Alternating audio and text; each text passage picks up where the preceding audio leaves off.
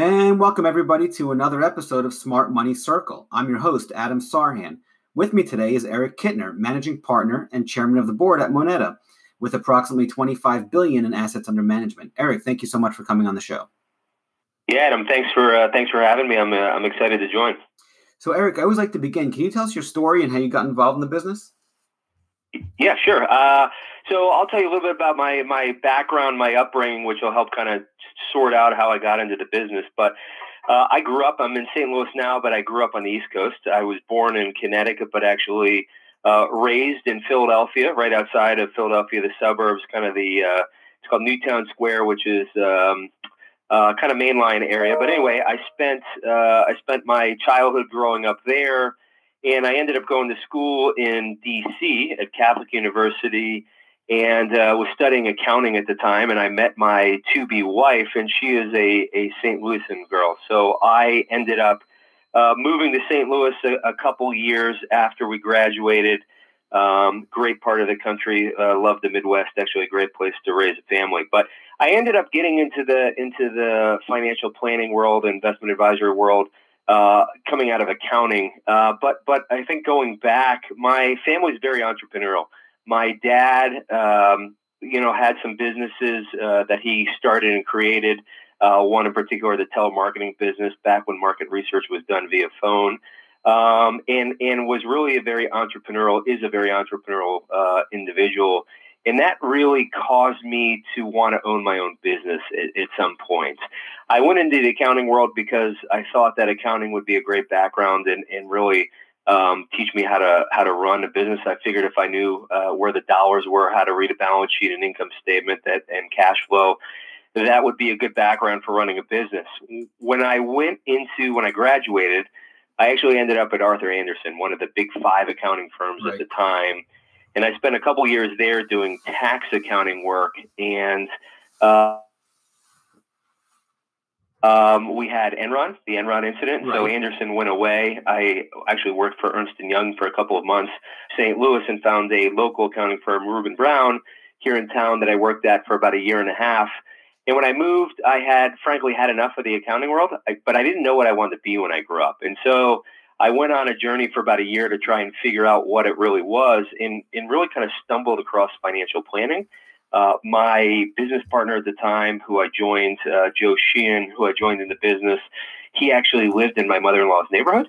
And I got to know him via her, and we struck up a conversation. And what I really, really liked about the opportunity was I could use my tax background. I love to provide service to clients. But I wanted to be more proactive than kind of looking backwards at a tax return. And so discovered that financial planning was a great opportunity for me. And Moneta was a great place because of our structure. We're a very entrepreneurial firm. We have 47 partners and owners of the firm. And I could tie, the service business and providing advice to clients with the ultimate goal of being entrepreneurial and a business owner. And the two of them blended together quite well at Moneta. And I've been here now 17 years and have loved every minute of it. Oh, wow. That's fantastic. So a few questions. While you were at Arthur Andersen, were you actually involved with the Enron case, or you just happened to be? No, I was in our Tyson's Corner, Virginia office, which was one of our largest offices. The only involvement I had in the Enron issue or case was really marching on Capitol Hill to try and talk the Department of Justice into not making Andersen go away fold altogether. Gotcha. But that was my only involvement. That and listening to our CEO messages every day on the phone when we walked in, and what was going on in the news with the case. Gotcha. So that's a very interesting background. So specifically, financial planning is your expertise. Just curious, what brought you into that world? Was it your partner at the time who lived in your mother-in-law's neighborhood, or was it some other affinity for financial planning? When I really discovered what financial planning was, and this was back in 2002, 2003. So, the CFP program and that are in universities now, they weren't as relevant. It wasn't as I think thought of a field as coming out from graduating from college. It just wasn't as prevalent as it is today with some really large programs and a lot of CFP candidate graduates. But what I really found was I loved providing service to clients. I loved providing advice to clients. That was part of the aspect of the accounting days that I enjoyed. But what we were doing was really backwards looking. It was all tax return compliance work. Clients kind of felt obligated. They had to talk to their CPA to figure out what was going on. But I really wanted to be more proactive. I had always had interest in investing.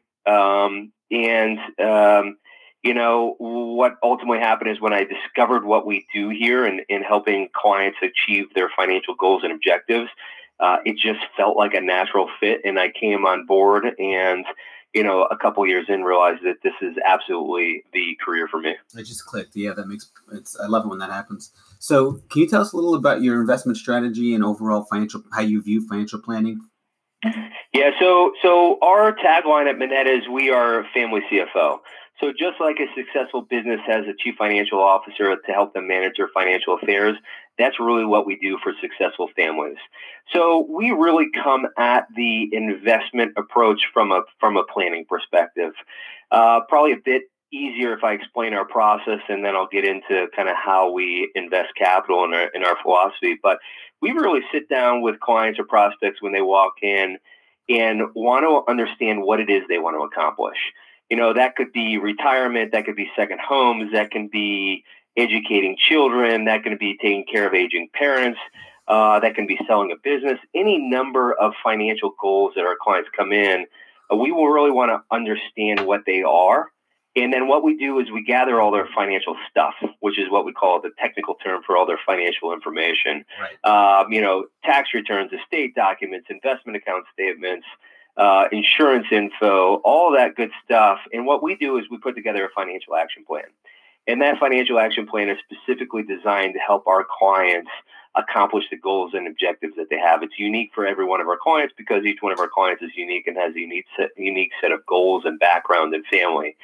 From there, as we think about investments, which is part of the plan, we really are asset allocators. We exercise really modern portfolio theory, which in simple terms is, sitting down with our clients, understanding their risk profile relative to the goals they have, and then filling the buckets in terms of the asset classes that are out there. So from a big picture perspective, what we do is sit back and say, okay, one of the most important decisions that we can make as an investor is how much money to have in stocks versus how much money to have in safe investments like bonds and cash. That's the first conversation that we have with clients.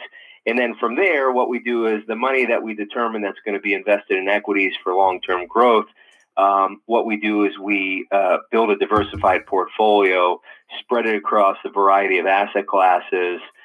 We are very disciplined in that approach. We're not tactical. We don't market time. We don't go out there and say we shouldn't own this, that, or the other thing because of the way we feel or this thesis that we have. We really spread capital across all the asset classes and then rebalance along the way. That makes perfect sense. So a few questions for you. When you set up a plan for somebody, you said investments is one piece of it. What are the other pieces? Yeah, so we really look at cash flow, we look at education, we look at retirement, we look at estate planning, we look at risk management.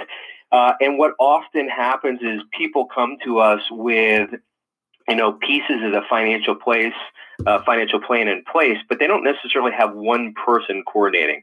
So maybe they have a great CPA, but the CPA is really backwards looking and doesn't have insight to all the moving parts and pieces of the client's financial picture, and therefore isn't actually able to provide the best advice from a tax planning perspective. What we do is we put all the pieces together. We're the quarterback, and so we don't necessarily do it all, but we quarterback the situation. So, for example, clients that are making charitable gifts to institutions, and rather than a CPA just kind of recording that gift at the end of the day when they're reporting their tax return or filing their tax return, we're proactively looking at the vehicle to use, the tax impact that it has, the asset to donate to charity if we're looking at appreciated securities, not cash. And at the same time, we're coordinating with the CPA to make sure that there's a cohesive strategy in place and we understand the impact from a tax perspective. And so we're looking at all those areas to make sure, again, that the plan that our clients have and the goals that they have, that everything we do is helping them accomplish those goals. Now that makes perfect sense. And Eric, I noticed on your website you guys have institutional consulting services, and you have an advisor login page. So you guys offer services to advisors as well, because a large part of the audience here are advisors as well, in addition to high net worth. So from an institutional perspective, I'll step back. The way we're designed in a little bit about Moneta is we are 47 partners that have decided that we love to provide financial advice to successful families. What we've done over the history of Moneta is built an infrastructure so that the advisors and partners can sit out there and provide the advice to our clients. And what we've done is built an 85-person, what we call enterprise service team, who are the backbone in the infrastructure for the partners and advisors. So what they do is they provide HR, they provide recruiting. We have business development training as part of our Moneta University, which we've built out. We've got our investment team. We've got compliance. We've got all the aspects of running the advisory business on our enterprise service team, focused at providing service to our teams so that our teams can be sitting with clients in meetings, or these days virtual meetings, providing advice and helping our clients achieve the goals and objectives that they have. We continue to look to grow and attract partner teams to Moneta, the brand and the firm and the vision that we have in place. And from an institutional perspective, what we found, the clients that we serve primarily started as individual families. And over time, what we discovered is individual families and business owners have a variety of needs. And some of those are retirement plan business. So business owner who needs a retirement plan, we're able to provide that service. Families that are successful, that have created foundations and endowments, need help managing those. We can provide advice there. So our business has evolved over time as our clients' needs have grown. Moneta's figured out solutions for those. But from an advisor perspective, we're not a platform where you can kind of dial in and say, hey, can I get help with this? That's not the way we're designed. We are designed as a partnership and looking for like-minded partners to continue to grow the business, but not necessarily a way for people to just kind of dial in and tap into some resources. Understood. So you mentioned risk in one of the outlets as far as outside, in addition to investment strategy, you said you do risk management. So that leads me up to my next question. How do you handle risk, and what mistakes do you see people make with respect to risk management? Yeah, so from a risk perspective, we view risk in a lot of different ways, right? I think there's the easiest one to look at is kind of portfolio risk, right? Which is how much I describe it as how much pain are you willing to endure in an investment liquid portfolio? And so we step back and say, okay, we're going to put the plan in place. And part of that plan is determining what your asset allocation should look like based on not only your tolerance for pain in terms of, market volatility, but also in terms of cash needs that you have that relate to the goals and objectives that you have. So we step back and say, okay, we want to help clients identify how much risk they should take or are willing to take, but put it in the perspective of the plan as a whole. So, for example, we'll have clients come in and say, well, I'm comfortable with, 100% of my money, very few, but a significant proportion of my money in equities. And our goal is to say, okay, based on the portfolio that you have, looking at some historic time periods, looking at the volatility, are you comfortable taking and looking at a portfolio where maybe you see a 25% decline in equity markets, and for your portfolio that equates to X millions of dollars? We help them identify the risk that they're comfortable with, but also then the risk that they need to or don't need to take, right? So we have clients that come in that have been wildly successful, that are able to accomplish all their financial goals that they have, and we help them think through what level of risk do they want to take. Listen, they can sit there and they can have the majority of their money sitting aside on the sidelines in munis or in cash, but they have decided that they want to take some level of risk because they want to grow the portfolio for the next generation or the generation after that. So we look at risk from a portfolio perspective of spending a lot of time identifying their comfort level, but also tying it back to the financial plan and the goals that they have in place. And it is one of the most important, it is the most important thing in our opinion as to a successful investment policy is getting that asset mix right, getting an understanding of what is the risk profile of our clients, where do they need to take risk, where do they not need to take risk. I think from a mistake perspective, what we see time and time again is people wanting to take more risk at exactly the wrong time and take less risk at exactly the wrong time. And I think COVID is a pretty good example. It's not uncommon that when equity markets are going up, people are more inclined to want to buy more stocks, right? They want to push the allocation up from maybe 50% equities to 60 or 70% equities because, the market's going up, why wouldn't you? And, our approach is, as we've determined what an asset allocation looks like, and as that portfolio grows and 50%, if that's your target, grows to 60%, we're going to take that 10% of profit and rebalance the portfolio. We think that's really, really critical. Conversely, when markets are going down, people are okay, or they want to reduce equity exposure, right? And we would tell you that's exactly the wrong time to do it.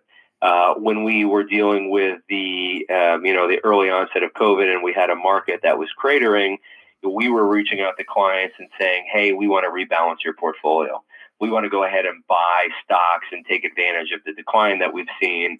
This isn't a prediction of what we know. We're not predicting, the outcome of COVID, but we know that long-term successful investors are disciplined and maintain their asset allocation. So one of the biggest mistakes we see from a risk profile perspective is that really people want to become more conservative or more aggressive at the wrong time. Yeah, that makes perfect sense. It goes back to that whole emotion thing, right? Fearful when others are greedy and greedy when others are fearful. And it's so easy in concept, right? But it's really hard in practice because every bone in your body is telling you I should reduce exposure, or every bone in your body is saying I should increase exposure. And I would tell you 99% of what we do is manage those emotions, right? It's not sexy. It's not exciting to tell somebody that we want to maintain a disciplined approach and rebalance where appropriate. But it's what we've seen work time and time and time again. Yeah, no, it's evergreen. It's just literally bubble. I've studied history, and my background, I've got something called psychological analysis, which basically is that exact point. Learn how to make rational, not emotional decisions with your money. So if you go back and study history, every century there's been bubbles and there's been booms and busts. The asset classes change, the people change, but the one constant is human nature. Yeah, and it's I love that. I love that background and that perspective. And I would tell you that we talk to clients all the time about, and I say this to clients, and I say this. I'm not trying to be condescending, but it's not my money. And I say that in the fact that I don't have the same emotional tie that you do to it, and so that allows me to provide advice that you can't necessarily provide yourself. Yeah, and I'm a big believer from an advisor perspective.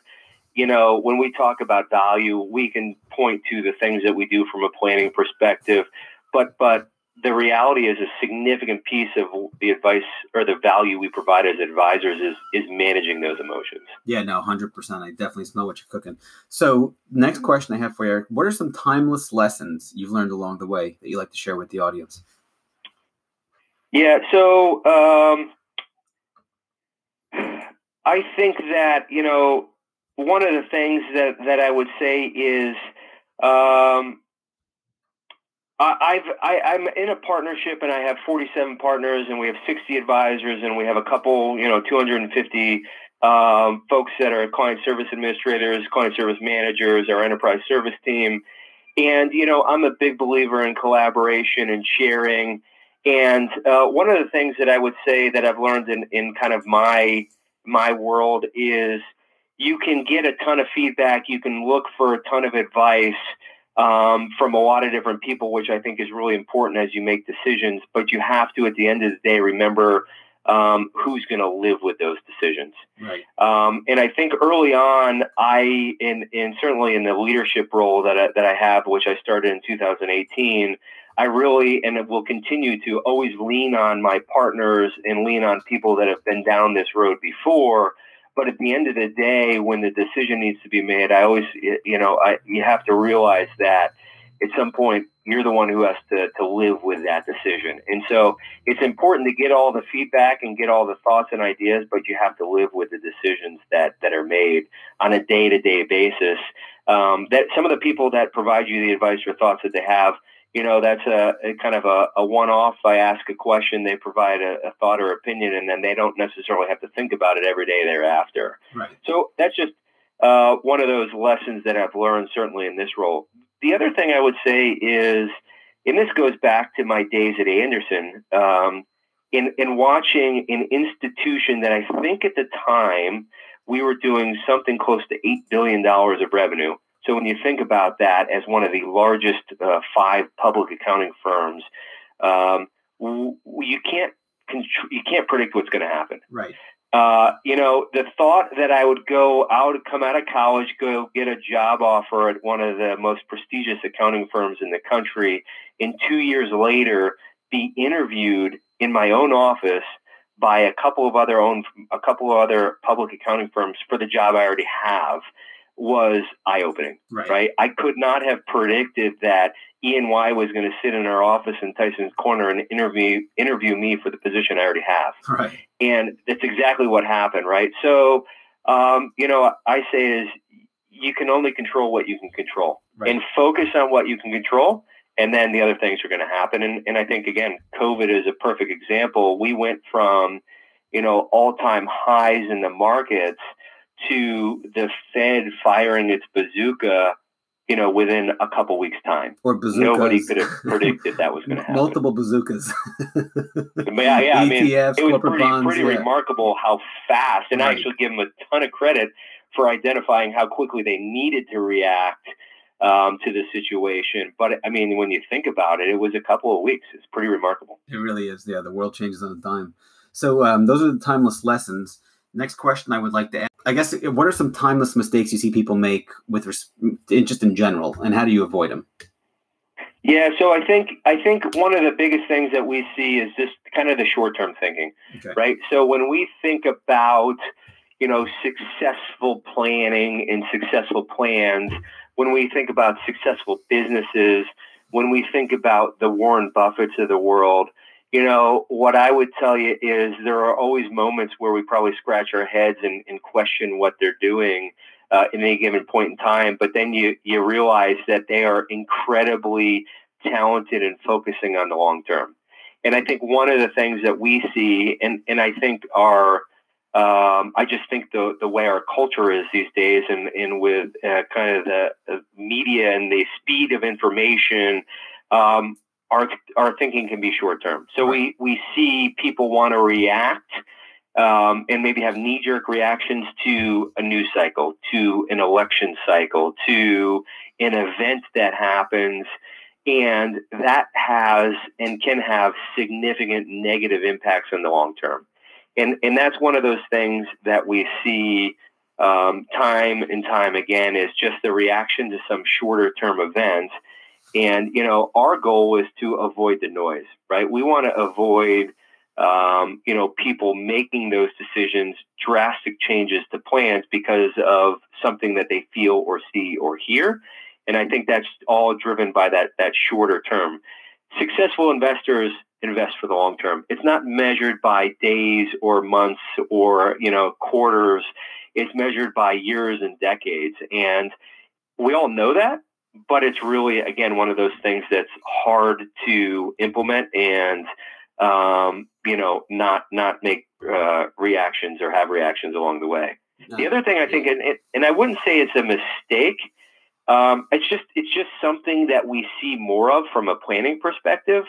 And again, I've been doing this now 17 years, so one of the most rewarding things that I've experienced is, having clients really put goals on paper and then see them accomplish them. And whether it's college education or that vacation home or retirement, being part of their life as they've accomplished those goals has been incredibly successful, or incredibly gratifying, I should say. Our clients have put in the hard work to get there. But one of the things I would say is there's this trend of, and again, I'm not framing it as a mistake, but just something we see from a planning perspective. one of the biggest impediments to some of our clients' goals has been the supporting of children for a longer period of time. Yeah. And it's kind of this unique situation where it's taken longer for clients' children to become independent.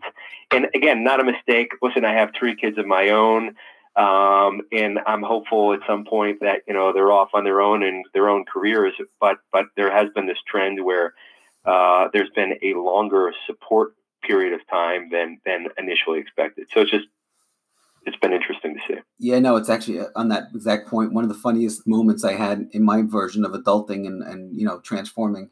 I was a teenager and I had an internship at my first quote unquote boss. And the guy was so happy one day. And I looked at him, I said, "What's going on?" He's like, "My kids are finally off my payroll." Yeah. And I didn't get it at the time, but now as an adult, It's really funny. I fully get it. Yeah. And I'll circle back. The last comment I make here is, again, it's not a mistake. I think it kind of ties into a lot of the themes, even back to your risk question, spending. So one of the biggest things that we see folks talk about is, spending rates or not necessarily having a good handle on. So we'll sit down, we'll put together a financial action plan.